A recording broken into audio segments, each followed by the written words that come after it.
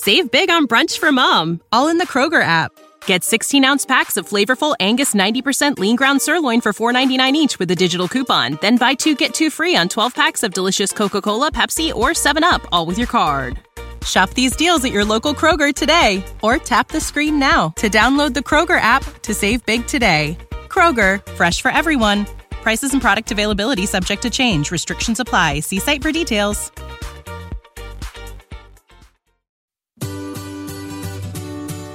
Well, Bruce, we are now on our 22nd episode of Positively Trek. How do you think it's going so far? It's going well for 22. Yeah, not too bad. It's been able to drink for a year now in the U.S., so that's cool. Yeah, we can legally drink on this podcast now. After the last episode, we're good to go. Excellent. Well, I think that's going to work really well for tonight. We've got a couple of guests joining us. Drinking buddies? Is that what you're trying to say? I've known them to do that on occasion, I think. Well, welcome everyone to Positively Trek. I'm Dan Gunther, and with me, of course, as always, is Bruce Gibson. As a lot of you know, we, of course, have our other podcast that we're wrapping up our time as hosts of Literary Treks. And on that show, we've had the opportunity to talk to authors and other Star Trek luminaries. And one of our frequent and favorite guests, of course, is Dayton Ward. And we're honored to have him here tonight, along with his often writing partner, Kevin Dillmore. So, gentlemen, thank you so much for joining us on Positively Trek. Thanks for having us. Yeah, I'm very happy to be here. Excellent. Well, welcome to the show. This is going to be fun because we're so used to just talking about the books and comics, and that is something that we are, of course, going to be doing on the podcast in the future as we move away from Literary Treks. But for this episode, we wanted to get you guys on the show as general Star Trek experts. And I'm sure, of course, your time as writers will come up and we'll incorporate that as well. But, you know, just speaking as two people who are passionate about Star Trek, you guys obviously love Star Trek. You do a lot of work in that series, and it's been part of your personal and professional lives. Just kind of wanted your perspectives as Star Trek professional fans, I guess. Well, I'm sure we can come up with something. They're professional fans and they're experts. Yeah, I really appreciate you guys coming on as experts, because as we went down through the list of experts and they all said no, I'm glad you guys finally said yes. I was going to say, here it is, episode 22, and you're just now asking me to be on this show? Yeah, I know where I'm at in the pecking order. We want to save the best for not last, but, you know, we want to work out all the kinks with the other people and then get to the good stuff. Oh, there you go. That's pleasant. And now that I've just insulted all of our previous guests on the show. I was going to say, guests 1 through 21 hate you right now. That's all right, though. But you're the first authors that we've had. Oh, wow. Okay. Well, that's fun. So there you go. See, now they're happier, Dan. They're glad to be here. Excellent. Bruce is helping me out and digging me out of the hole there. Well, I guess the biggest news right now, of course, is we recently had the Lower Decks trailer. And I did want to talk about that a little bit.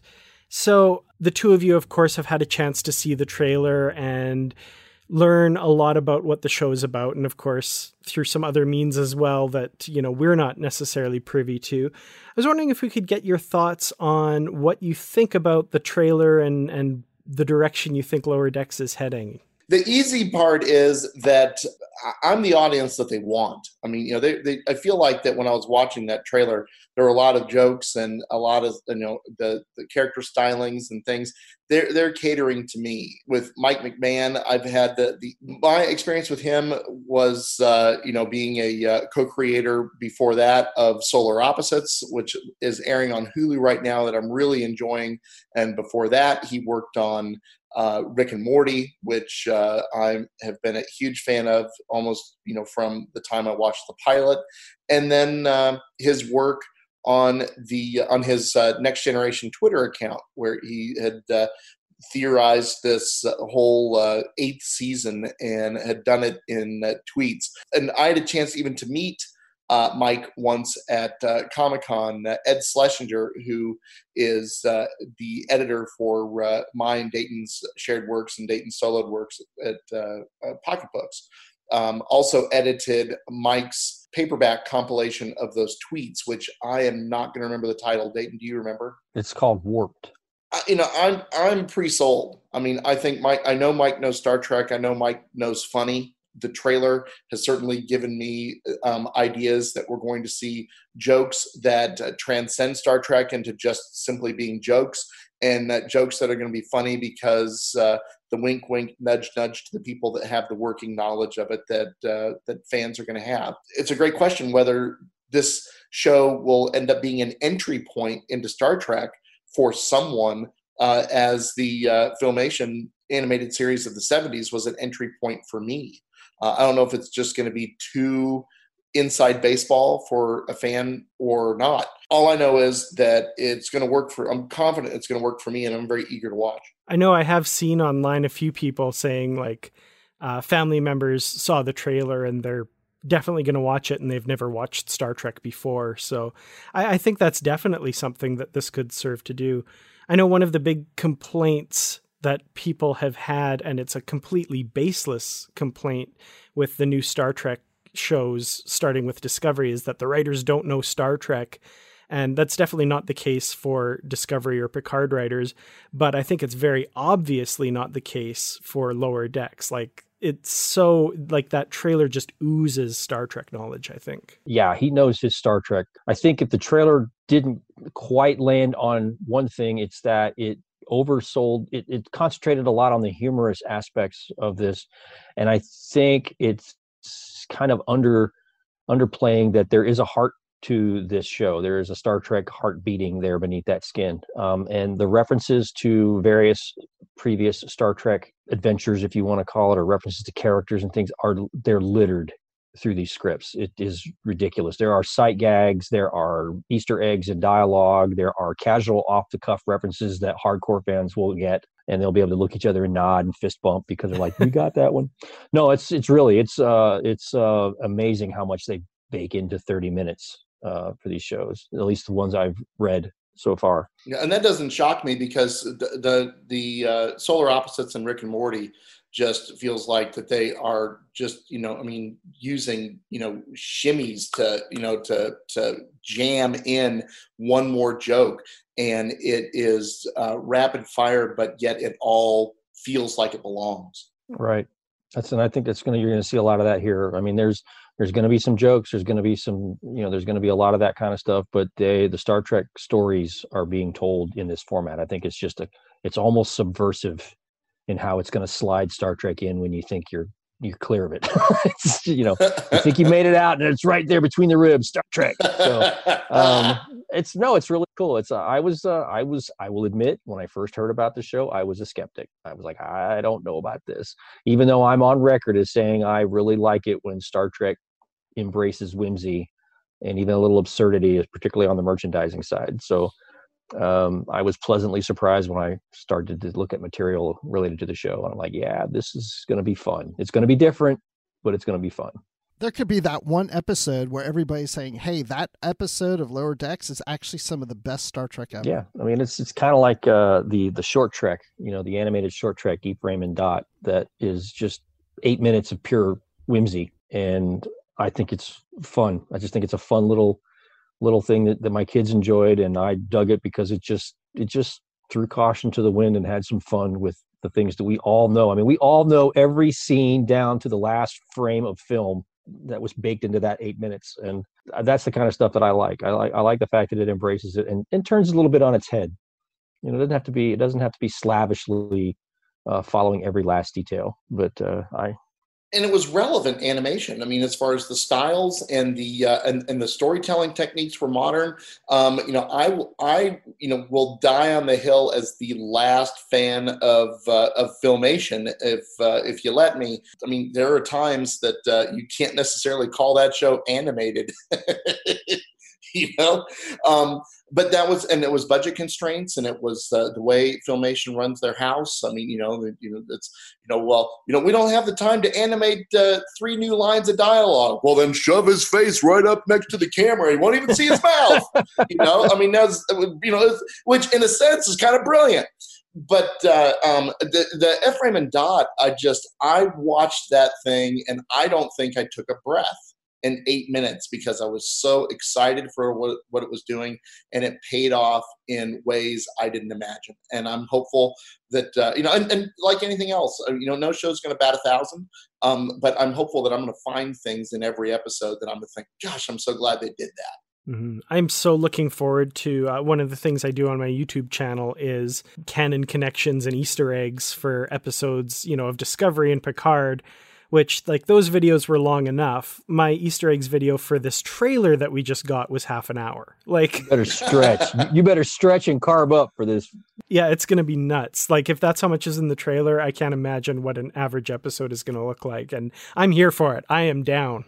That's part of the fun. I mean, I want Star Trek to be fun. Dayton and I have talked we've been working together for close to 20 years now. And that's the one thing we always talk about is why can't Star Trek be fun like fill in the blank of the franchise, because you can almost put in any other blank of the franchise. No, I feel the same way. Like I said, I've always liked it when they loosen up a little bit and embrace the fun that you can have within the format. So I'm looking forward to seeing what happens when you take, the governor completely off and let it roll at full speed. It'll be interesting to see. I know some people are going to be freaking out. Purists are going to have a heyday. The YouTube videos are going to, be out there, and that's just the way that goes. Yeah, that just tells me there's people that can't have fun, because all four of us are huge hardcore Star Trek fans, and we can enjoy this, and we can enjoy spoofs and a little humor and a little poking at fun and whatever.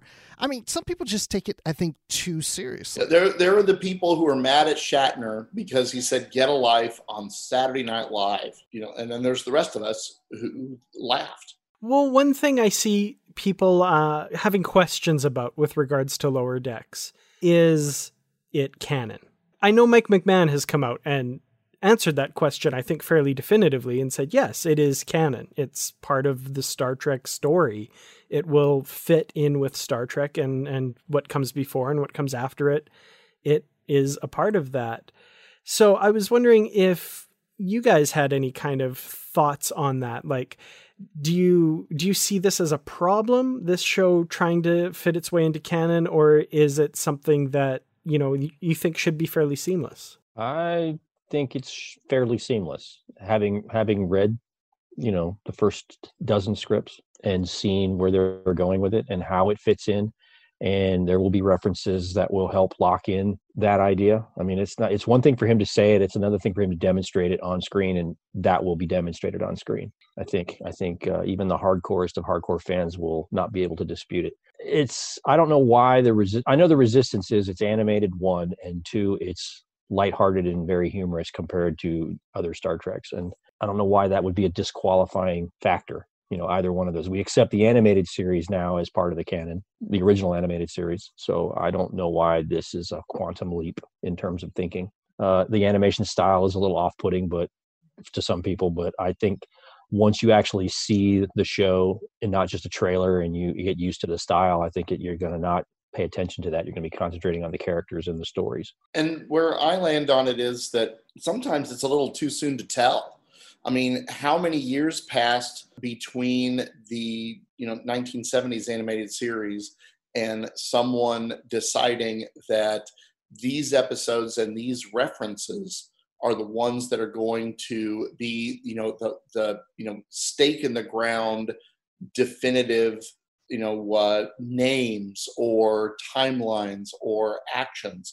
And I think a lot of it has to do with how they were embraced by the fans. I don't think people would put up much of an argument that the general consensus is that Yesteryear by Dorothy Fontana is the favorite and best, quote unquote, episode of the animated series. And there's a number of things in occurrences and references that are in that episode that have been embraced, probably because they were dragged into either fiction from pocket books or even maybe Bantam back in the day. Writers liked it, so they worked it in, and fan fiction writers liked it and they worked it in, and some of it was even pulled into the 2009 feature film. I mean, if fans appreciate it and other Star Trek professionals appreciate it enough to weave it in, then that's going to be the establishment of what, becomes quote unquote canon. Dayton and I have said before that writing a Star Trek book is kind of like sewing a block into a massive quilt.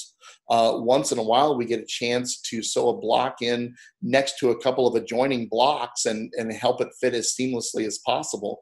I always appreciate it when another writer, whether it's prose or a teleplay or anything, just takes that minute to say, I'm sure someone has said this. I could just throw a random star date in there, or maybe I could put a star date in that actually helps fit it. And when somebody takes the time and shows the respect to what's gone before and shows respect to the fans who pay attention to this stuff to try to get that right, that speaks a lot to me as a fan, that I'm going to give that writer's work a little bit more credence because they're trying. And that's and with Dayton's role in this now, to me, that I think that's the biggest signal in the 40 some years that I've been a fan of Star Trek, that these people really do want to respect what we value in these franchises. So I think Lower Decks is trying hard to respect stuff, and that's why it's canon. It's not canon because I told you so. Well, that's one of the main reasons why we had you guys on. We were inviting you to really talk and dig into canon and what is canon, not just about Lower Decks, but just in general with Star Trek. And I guess I really want to dig into this, and it almost sounds like canon is a value proposition. But what is the definition of canon just in general? Not in Star Trek, but what is canon? What's the definition of canon? Canon is disease and danger wrapped in darkness and silence. Canon, technically, in the Star Trek world, which I think is different from the Star Wars world and maybe other worlds too, is if it happens on screen. Yeah. Anything that goes on in print can be disregarded. But Discovery took an approach that, where they very much wanted to tightly coordinate. Is that fair to say? That's fair to say. Reality asserted itself, but that's fair to say. They had noble intentions. The idea was that not necessarily that the books and comics would be canon, but that the books and comics would be very, they would be closely coordinated with people who actually work on the show and have buy-in in terms of how these stories can dovetail together. Now, ultimately, the people who run the shows decide whether, they want to remember those books a year from now or whatever, or if they decide they want to go in a direction that's going to walk all over one of those comics or something. That's their prerogative. That's what you get paid big showrunner money to do. As far as the franchise is concerned, it's what's on screen is canon, and what's on print or in video games or in role-playing games or whatever, that is ancillary material. It's officially blessed. It does go through CBS licensing and or consumer products, and it does get blessed. And in the case of the Secret Hideout shows, there is a layer of, verification and authorization and approval that is, also in play. But it's not like I'm going to write the definitive Georgiou Lorca story and have it be that way for all time. If they decide that there's a great story to be told how Lorca and Georgiou first met, they're going to write that story and shoot it. And that's going to be the canon version of those events. Okay. So then you're sitting there and you as a writer are saying, okay, I have to be true to what's on screen. That's canon. I can't contradict that. So why are fans so obsessed with canon if you already know the rules? I don't know. I don't know. No, we're required to observe the canon and stay faithful to the canon as it's known at the time we're writing our story. And if things change a year after that book is published, then that's what happens. That's life in the big leagues. And that's every tie-in writer who's ever written a tie-in knows how that goes. That's just part of the job. And that going in, there are no surprises. I mean, I've had books contradicted. Kevin and I have had stories contradicted by later episodes of one of the shows or a later film, and that's just the way that goes. That's part and parcel of a tie-in writer's life. Yeah, the one that comes to mind immediately is the very first thing we collaborated on, which was Interface from Starfleet Corps of Engineers, where a group of 24th century engineers were able to figure out how to extract the 23rd century Defiant from the broken space and bring it back in. Enterprise rolls around and they do what I think is an awesome idea, of kicking that ship not only back in time, but into the mirror universe, which actually led Dayton and I to write another book. So, who cares? But people were asking us, aren't you mad? And I said, well, I'd be mad if they made me send back the money they paid us to write the story. But since they're not, I'm okay. I'm okay with it. I mean, I'm proud of the story. I'm still happy with the story. I liked what we did. Of course, we had no idea at the time that they were going to do that. We wrote the story, and then, 5 years later, here's this episode that takes the ship in a different direction. And then, of course, 16 odd years later, that becomes a plot point in a completely different television show. So that's the way this works. It's just, going in that there's a possibility that your work might be contradicted by something else. If not something else on screen, then somebody else from another, 5 years down the road, 10 years down the road, some other author is going to have an awesome idea on how to do this. And it might be a different editor and a different publisher, and they decide that's how they're going to go. They're going to go with this new guy's direction or this new writer's direction. Or the comics are going to come up with their own version of a story, or the video games are going to come up with their own version of a story. So that's just the way Star Trek has always operated. It's what's on screen is canon, and the different material is, obliged to follow the on-screen material, but not necessarily be in lockstep with everybody else who's creating a tie-in product. So, like the comics are not required to be in step with the novels, and the novels are not required to adhere to what the games are doing. All three of those things serve different audiences. There is some overlap, of course, but by and large, comic book readers may not read the novels, and the novel readers may not play the games, and all around. So each of those three platforms needs the freedom to create a Star Trek product that best serves their audience. And why should Star Trek Online not be able to use the Borg, because the books did something to turn them, to make them no longer relevant 10 years ago? That's not fair. It's not fair to the people who are paying the licensing agreement to make those games, and it's not fair to the people who want to play those games and don't read the books and don't care. So that's the thinking. I view what you see on screen as the actual things that happen to these characters, the true history of what happened to these characters. I see books and comics and other story, other narratives that are told in ancillary media to be sort of like historical fiction featuring these characters. And so it's kind of like when they used to write dime novels about Billy the Kid or Elliot Ness. These are fictional stories based on real characters. Well, that's one way of looking at it for Star Trek. And to really put a capper on that idea, Christopher Bennett, that clever bastard, beat me to that very idea when he had it in his most recent novel, where he has Sulu and Uhura talking about, did you see how they're writing books about our adventures? Or they're publishing books? And I'm like, that is brilliant. Why did none of us come up with that before now? Yeah, Chekhov saying, my accent was never that bad. Right, exactly. Yeah, it's really funny. It's a moment in the book, and he didn't need to put that in there, and it doesn't necessarily drive the plot, but it's hilarious. It's perfect. And I'm like, I should laminate that page and stick it on the wall. It's perfect.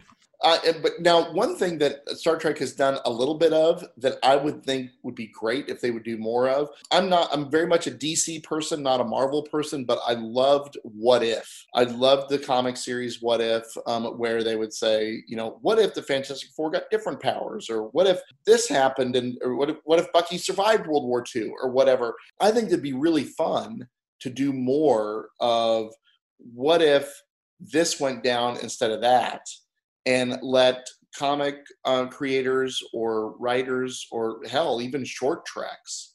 I mean, what if there was, they're talking about for Disney Plus doing a what if TV series. What if there was an episode of Short Treks that was, here's the place where history, shook out differently.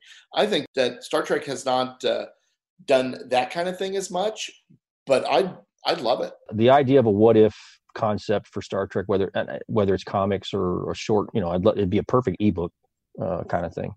But it definitely Short Treks if they ever decided they wanted to go in that route. I think Short Treks is a nice test bed for these kinds of off the wall, experimental, unconventional stories. I just wonder if they feel that fans would not accept something like that, because it just seems to be so much intensity about things being consistent, being canon, and if it doesn't fit.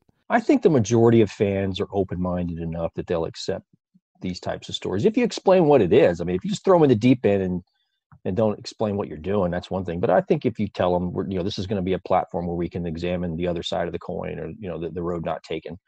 I think fans are, they're more understanding and smarter than we sometimes may give certain segments of fandom credit for. But you never know what people have going on in their worlds and where they find their escape. I have talked to people. In fact, Dayton will probably remember this. We were in Colorado once doing a signing, and a guy came up to us and said that he does intake at a mental hospital and sees people at their absolute worst. And he does it for 8 hours a day, and it drains him and it saddens him. And, he basically limps home. And then he picks up a Star Trek book and finds hope and finds fun, finds escape. And he goes to bed and gets up and does it all over again.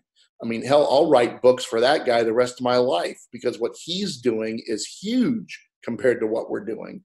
And so there's a lot of people that this is kind of what they have. There's other avenues in their life that haven't worked out, or opportunities that they weren't given.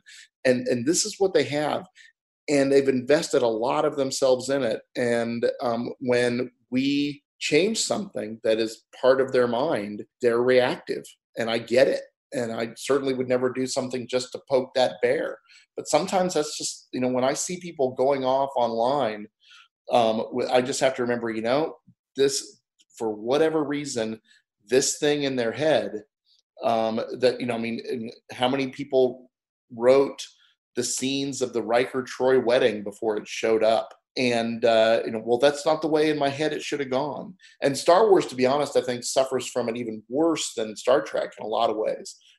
That's not how things should have gone. So I'm very happy to extend grace until you run across a fan that is using knowledge of canon and adherence to canon as leverage to keep somebody else out. As when they're using it as an opportunity to tell somebody that he or she is not a true fan, registered trademark true fan. When people use their adherence to canon, their knowledge of canon, as opportunities to shame somebody out of fandom, that I do not accept. I agree. I don't understand the need to invest so much in what is essentially mythology. It's all fiction. It's all fiction, and for it to be this consistent after 50 plus years across, thousands of stories told across multiple platforms by hundreds of different writers, for it to hang together as well as it does is remarkable. Even the people who were making the original show weren't internally consistent with their own mythology, and then next generation didn't necessarily dot all the I's and cross the T's perfectly when it came to references, from before them. So you're saying that canon contradicts canon? Yeah, he's going to say, refer all canon questions to Captain James R. Kirk at the Vulcanian Ambassadors Lodge of the United Earth Space Probe Agency. I mean, it's, if you look at the tombstone that Gary Mitchell created for Kirk, Star Trek canon lasted about 6 weeks. If they make a mistake like that, when they make a canonical reference mistake, like in dialogue or something, there seems to be a jump to blame it on malice or apathy or not caring. And I'm like, I don't see that at all.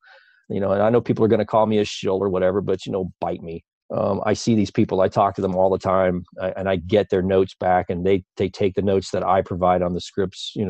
They've been doing so very nicely to this point. And ultimately it comes down to what can they afford to do in the time allotted, that they do a reference shot. Like, why did you use that ship? It's like, well, because, it cost X $1,000 to render a new one, and this is for a 3-second shot, and I could use that money to do something else. So that's the way that goes sometimes. There's harsh realities when it comes to television production, and not everything is going to be, in line with our pie in the sky dreams. The idea that these people don't care or could give a damn, or they're insulting the fans or whatever, it doesn't hold water based on my own observations. I don't believe in the cloaking device, because I know that it's Nomad's head on Sargon's receptacle.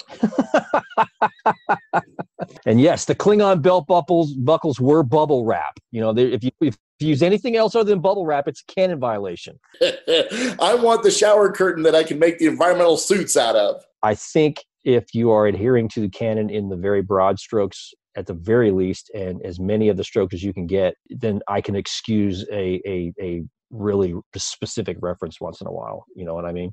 If I know it's not coming from a position of apathy or not caring, which I don't see. But does it all have to fit together? That's the thing. I mean, going back to what you're saying, I don't know if it has to or not. I think they're endeavoring to make it fit. The JJ movies are a different animal, and even they provided an explanation for how it fits. It just fits over in the corner. It's in the other wing that we don't visit very often. I think the idea is that they are trying to make it all a cohesive universe on screen. They're making allowances for, advances in film production and how we tell stories now and how things look and how we can build sets and all that sort of thing.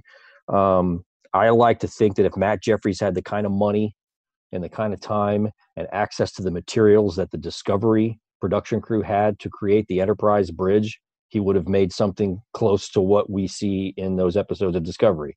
I say this as a guy who will die fighting as the last defender of the original series. I will take that to my grave, as I'm a diehard original series fan. Will love it forever. It's still my favorite, always will be.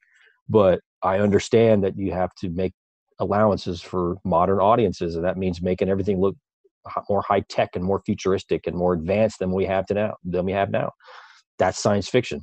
Production design is one aspect of making Star Trek, but I think the larger thing for me when it comes to the canon is the stories fit. Is the mythology largely consistent? And I think it definitely hits more than it misses. And I think the misses, when they do occur, and they will inevitably occur because just we're all humans and we make mistakes, they're relatively minor, and they can be explained or justified or just ignored depending on what we're talking about. I mean, that being said, I catch them all. I mean, I sit there and go, that's not quite right, but I get over it. Well, I can tell you my favorite piece of canon to ignore, and I would think that darn close to everybody in Star Trek might agree with me, that they didn't have women in command of Starfleet vessels in the 23rd century. Well, yeah, that's mentioned in Turnabout Intruder by Janice Lester, that women can't be Starfleet captains. Well, yeah, but she was nuts. Well, she was nuts. I disagree with the whole idea because, in the very first episode that Gene Roddenberry ever wrote, Captain Pike's second command is a woman. So she's the first officer of the ship, which by definition she is a captain in training. So why would she take a career path that had a ceiling? That doesn't make any sense. Well, canon does contradict itself. Canon contradicts itself, but I mean, I think the line can be interpreted as Captain James Kirk's world of starship captains has no room for women. And that's how I like to interpret it. And that's how I like to look at it. The other alternative is it's a crappy line from a crappy episode and it's best left on the scrap heap, because we have since seen that that's not a problem, women commanding starships. I think there's at least one show that I know of where she did pretty damn well for 7 years. But then there's cases where you've got something that is, quote, canon because it's on screen, but then everyone agrees going forward, we're going to ignore that. Like that. Yeah, it happens. I mean, every property has something like that. Now, I think Star Trek doesn't have too many egregious examples of that. I mean, that seems to be the one that people pop up, but they seem to ignore the context, or at least the potential context of that line. It's like, no, the idea that Starfleet has a glass ceiling for women in the command track doesn't track at all. It doesn't make any sense. And hell, in Star Wars, I mean, how often do you hear people talk about midichlorians anymore? Some things are best left alone. I mean, I don't know of anybody who's actually advocating for the idea that women should not command starships. I've never heard any fan actually push that idea that has to be true because it was in an episode, so it must be canon. I've never heard anybody defend it. Well, there might be somebody out there. But there might be somebody. That gets to my next point, and Kevin mentioned this earlier, like head canon, personal canon. That doesn't make sense to what we're saying canon is. No, that's a whole other thing, and everybody's got. I mean, I have in my head certain stories from books and comics actually happened. I'm using air quotes. As far as I'm concerned, they actually happened to these Star Trek characters. But I take that hat off and put on my professional writer hat, and I ignore that impulse to remember that kind of thing when I'm writing a tie-in that needs to be following what the shows have established. I mean, as far as I'm concerned, the Vanguard books happened. Dead of Honor, the graphic novel, happened. Turnabout Intruder did not happen. And The Children Shall Lead never happened in any reality ever. That kind of thing. I mean, that's my headcanon. But when I write a Star Trek novel, I acknowledge that Turnabout Intruder and The Children Shall Lead happened. And as much as I can within the context of the book I'm writing, Vanguard happened. But I know for a fact the showrunners don't care about Vanguard happening. And I'm probably sure they don't care about Turnabout Intruder either. And that's fine. I don't care. Nobody should care about that episode. I feel like so many of the arguments online, and I've gotten dragged into them because I guess I'm a sucker for punishment or whatever, about canon and all this stuff. I feel like so many of them could be resolved if you just replace the word canon the way a lot of the fans tend to use it, with the word continuity. Because like, canon shouldn't matter to the fans, but to me, my continuity is, yes, Vanguard happened, the Voyager episode Fury did not happen, et cetera, et cetera, et cetera, right? Like, your personal continuity seems to be like, that's fine, whatever you want. Those two terms do tend to get used interchangeably and incorrectly in that respect. And I think unless you're writing for one of the shows or writing a licensed tie-in for one of the shows, canon shouldn't matter.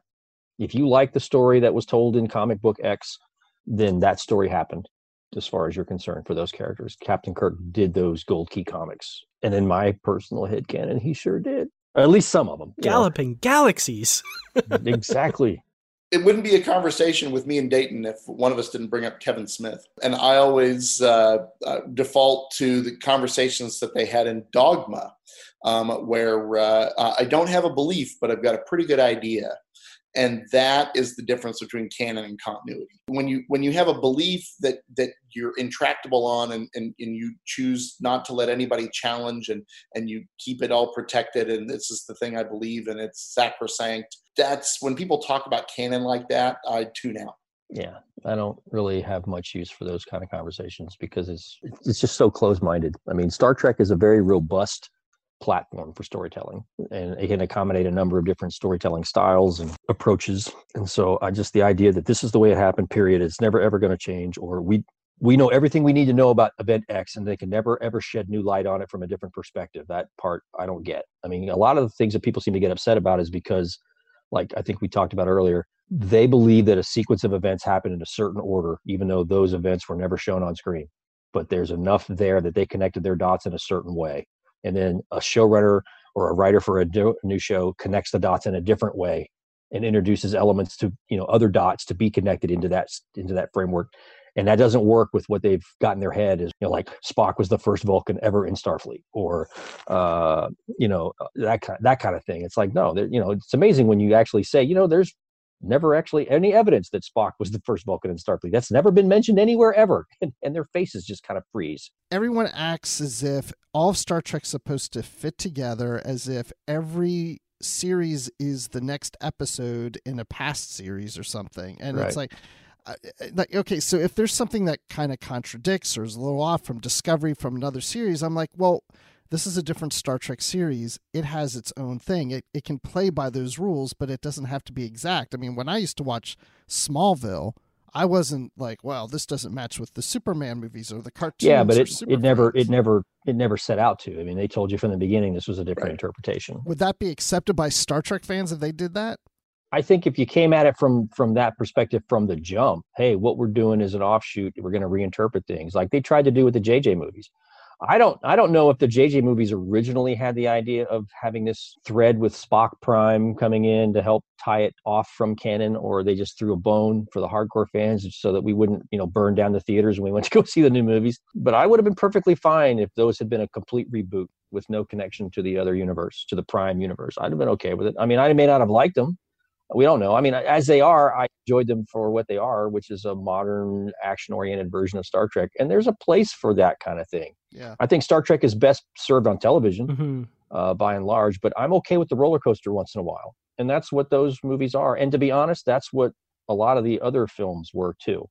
They were either expanded television shows or they were something completely, off the rails. Yeah, I would love the idea of a summer blockbuster style, very action oriented Star Trek that showed up every few years on, in the movie screens.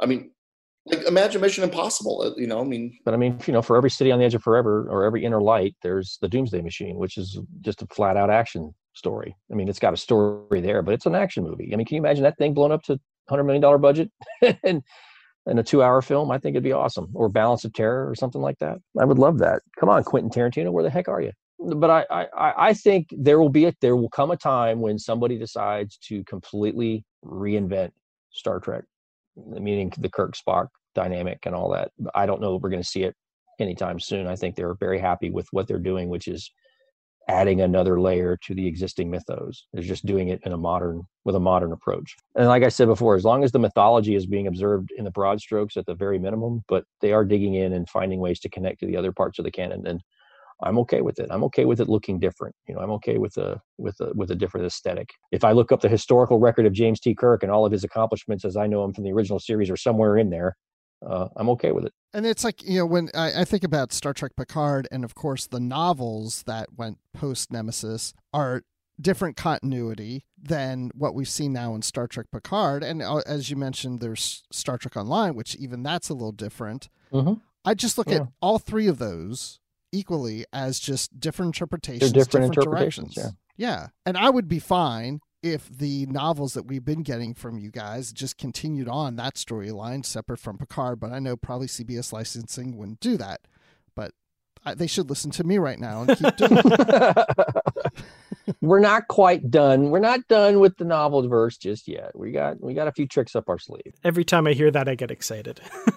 So just calm yourselves, calm your jets. It'll get there. So I want the stories that inspire the writers to tell. Tell me something that you think is so cool that you're excited about it. That's the stuff I want to see. That's the stuff I want to read. If it steps on something that I liked when I was 20, I'm okay if it brings the next person who is 20 into Star Trek. And I think to expand on that thought, I've been a fan of Star Trek for as long as I can remember. I watched, reruns of the original show in the 70s when I was 5 years old.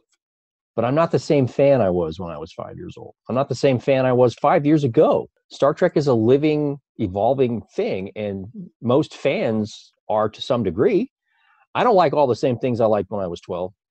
I like probably too many of the things I liked when I was 12, but my taste in what I like in a story and the kind of novels I like to read and the kind of stories I like to watch have evolved as I've gotten older. And Star Trek has evolved along with me for the most part, but yet there's still undeniably a Star Trek heart beating underneath, to go back to that comparison or to that description. I think even now, the new shows are still reaching for that Star Trek, that Star Trek essence that is there. It's just not being told or conveyed the same way it was 50 years ago. But I'm not the same fan I was 30 years ago or 20 years ago. So I'm okay with it evolving and becoming more sophisticated and more nuanced and trying to reach for different things that it reached for 50 years ago. That's what you should be doing. If you're still reaching for the same things you were reaching for 50 years ago, you're not growing as a person, as a fan.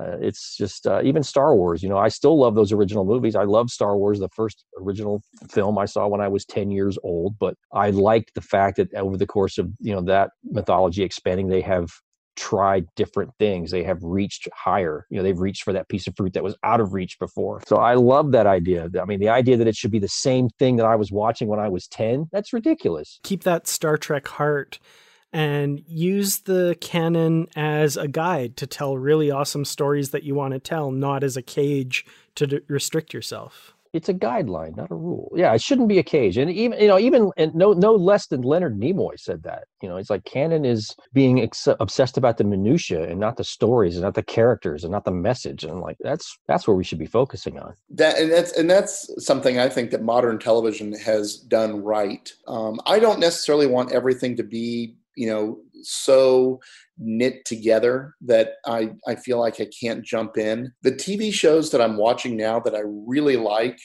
are great characters who happen to be doing some really interesting things.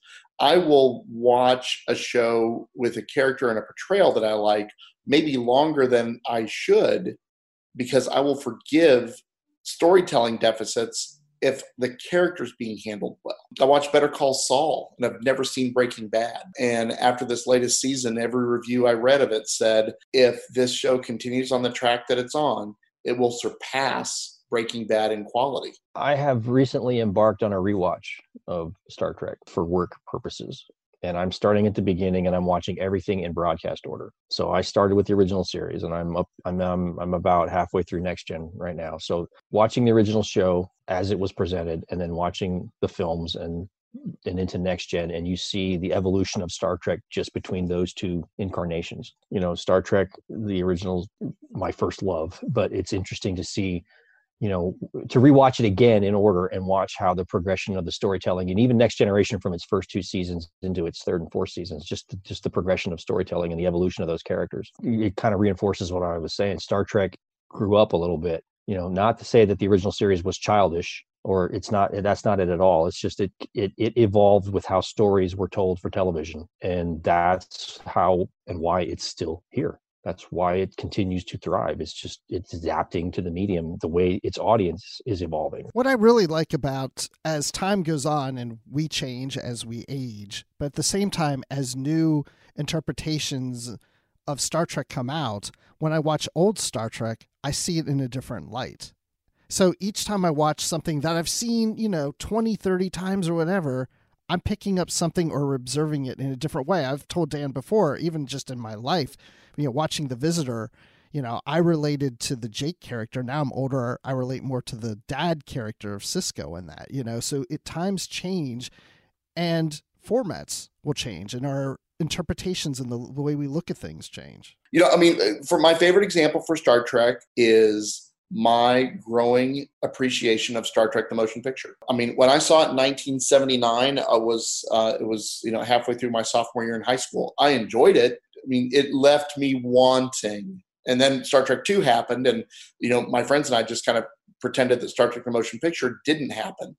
But now, when I watch Star Trek: The Motion Picture, I see what it is that Robert Wise was wanting to do with that story and those characters. There are sections of that movie I find really moving, and that was not the experience I had 40 years ago. I think the rewatch that I'm doing is going to reaffirm my theory, which is it works in all these different formats. Star Trek works in all these different formats. It works as an episodic show. It works as a semi-serialized show. It works as a hardcore serialized show, and it works as film.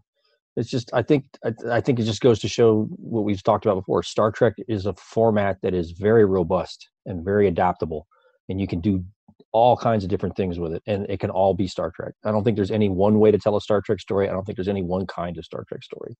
And I argue, there are people who say that's not Star Trek. I'm like, why not? So shifting gears a little bit, I kind of want to turn now to Kevin Dillmore, because part of the joy of having you on the show today is to be able to talk a little bit about the Hallmark Christmas ornaments for 2020 that are hitting the shelves right about now. Am I correct in that? They made their debut on Friday.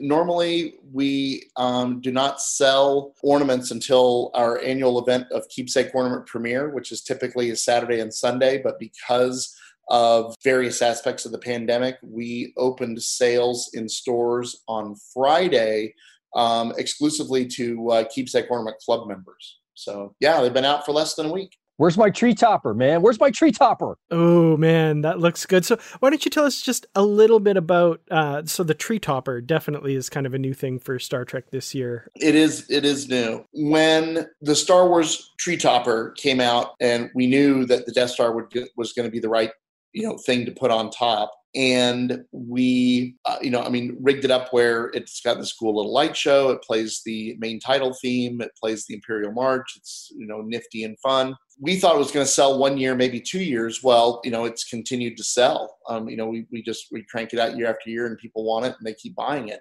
So when it came down to a Star Trek tree topper, we knew we wanted to have something iconic.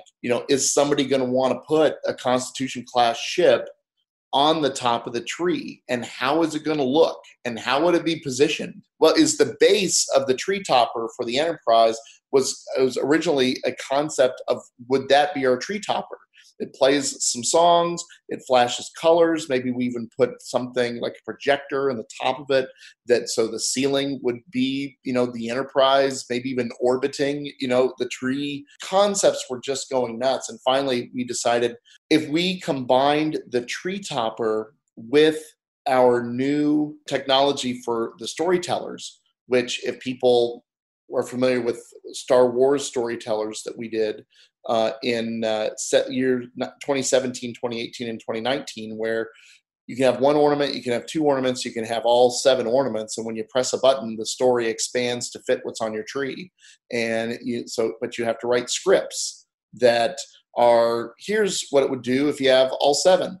Here's what it would do if you have any combination of 6. Here's what it would do if you had any combination of 5 or 4 or 3 or 2. And that's what we did with Star Trek. We decided the cool thing would be is, can we create a storyteller that incorporates a tree topper, which Star Wars did not, but also make the tree topper compelling enough that someone would want to purchase it on their own. I don't know if you guys have seen the Star Wars storytellers, or I mean, maybe, I don't know if you've seen them all in action, but this past Christmas season or holiday shopping season, I went to a local Hallmark Go Crown store and they had the whole display on the wall. But I made the mistake of activating the storyteller. For all I know, the damn things are still talking to each other, 7 months later. I don't know. Because I stood there for a good 5 to 6 minutes. I'm like, it's never stopping. It's never stopping. That show lasts about 9 or 10 minutes.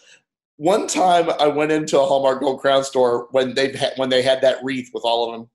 And I said I worked for corporate. We're supposed to announce, to staff that, hey, we work for corporate so they can ask us questions and blah, blah, blah. They said, so do you work on the ornaments? And I said, yeah, I helped create and wrote all the script for Star Wars Storytellers. And oh, that was you. My work is done. Well, because it's Star Trek Storytellers, if we're going to have 7 ornaments plus a tree topper, we need to pick an episode where all 7 ornaments actually communicate. So I had to, go to them and pitch and say, these are the episodes that have all 7. These are the episodes where the only line this person has is hailing frequencies open, or, orbit established, captain, or whatever. And so we whittled it and whittled it and whittled it. And I got to, these are the 3 or 4 that I think are the most compelling, that someone could, we could have an 8 or 10 minute show that all takes place with like an 8-minute version of this, 54-minute episode that is compelling enough and, that people would want to buy all the ornaments and press a button and listen to the whole thing.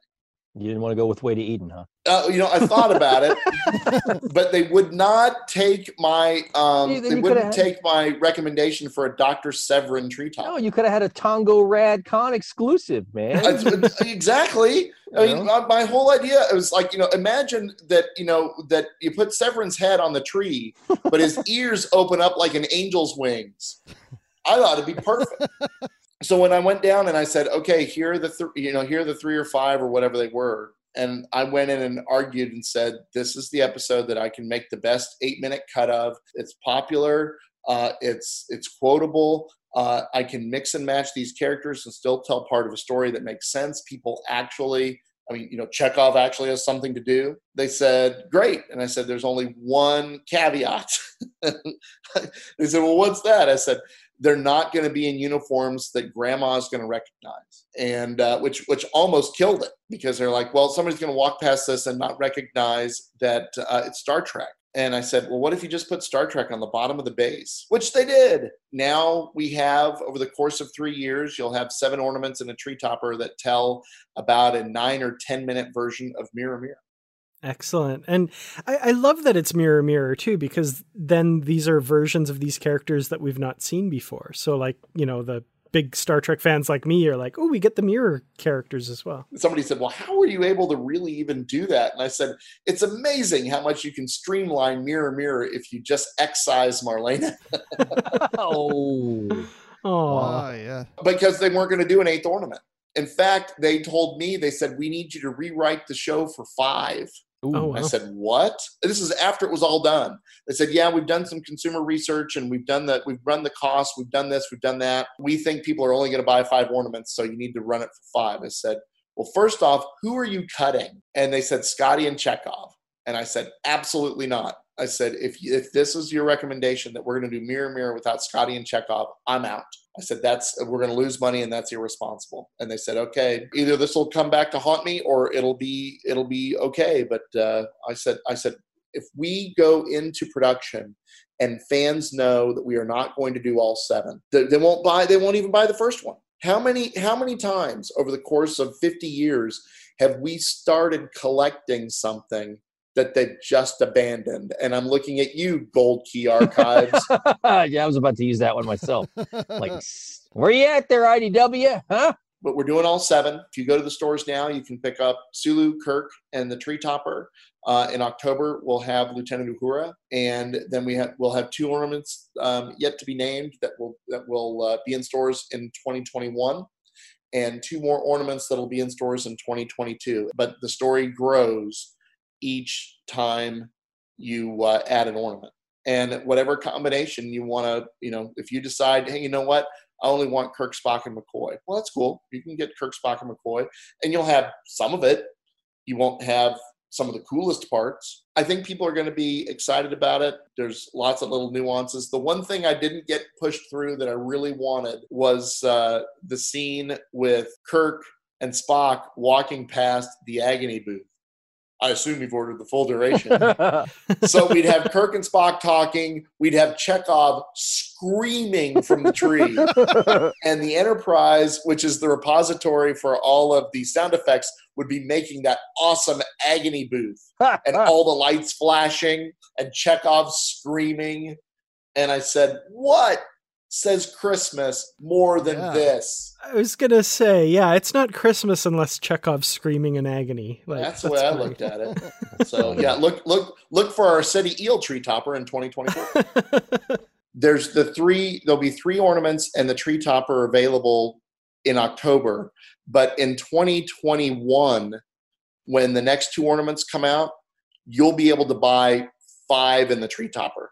The year 1 ornaments will be in stores for the second year and the third year. But if you haven't gotten them all by 2022 and you haven't purchased it, when you go to the store in 2023, they won't be there. Well, I think fans definitely should try and pick those up if they can this year and then over the course of the next few years to get all of them as they come out, because it sounds like that love and attention really went into them, which is excellent. I mean, I've poured myself into, Star Trek projects and Star Wars projects and other licensed projects. But I feel like that, and I told somebody this at work, I said, when this hit stores, I was as proud of this as I was any book that Dayton and I had written. And if that says something, I mean, I'm extremely proud of the stuff that we do. I finally, for the first time ever, built a bookcase that has our books together on it. I've never done a brag shelf before, but when I moved into the new house and got new bookcases, I did it. And when I look at it, or people come in and say, well, you got a lot of Star Trek books. And I said, yeah, but only the ones we wrote together. And they're like, what? But this, I feel like that, if I'm going to have a Hallmark legacy for Star Trek fans, this is it. Well, I guess if people wanted to look you guys up online, find out what you're working on now, where would be the best place to be able to do that? Somebody asked me this for the podcast I was on earlier. I said, well, if you're okay with dealing with my political rantings, then find me on Facebook. But if you'd like to read my political rantings, follow me on Twitter. I do have to say I love your political rantings on Facebook. It's great to get a little bit of sanity in some of this world, but anyway. My high school friends sure enjoy it. I bet. You can find me on the web at DaytonWard.com, and I also rant sometimes on Facebook, but I think Kevin is better at it than I am. And Dayton also has a regular blog and a regular contributor to StarTrek.com. So, I mean, following him on Facebook, he'll link the blog posts and the stuff for StarTrek.com, and I guarantee you want to read it.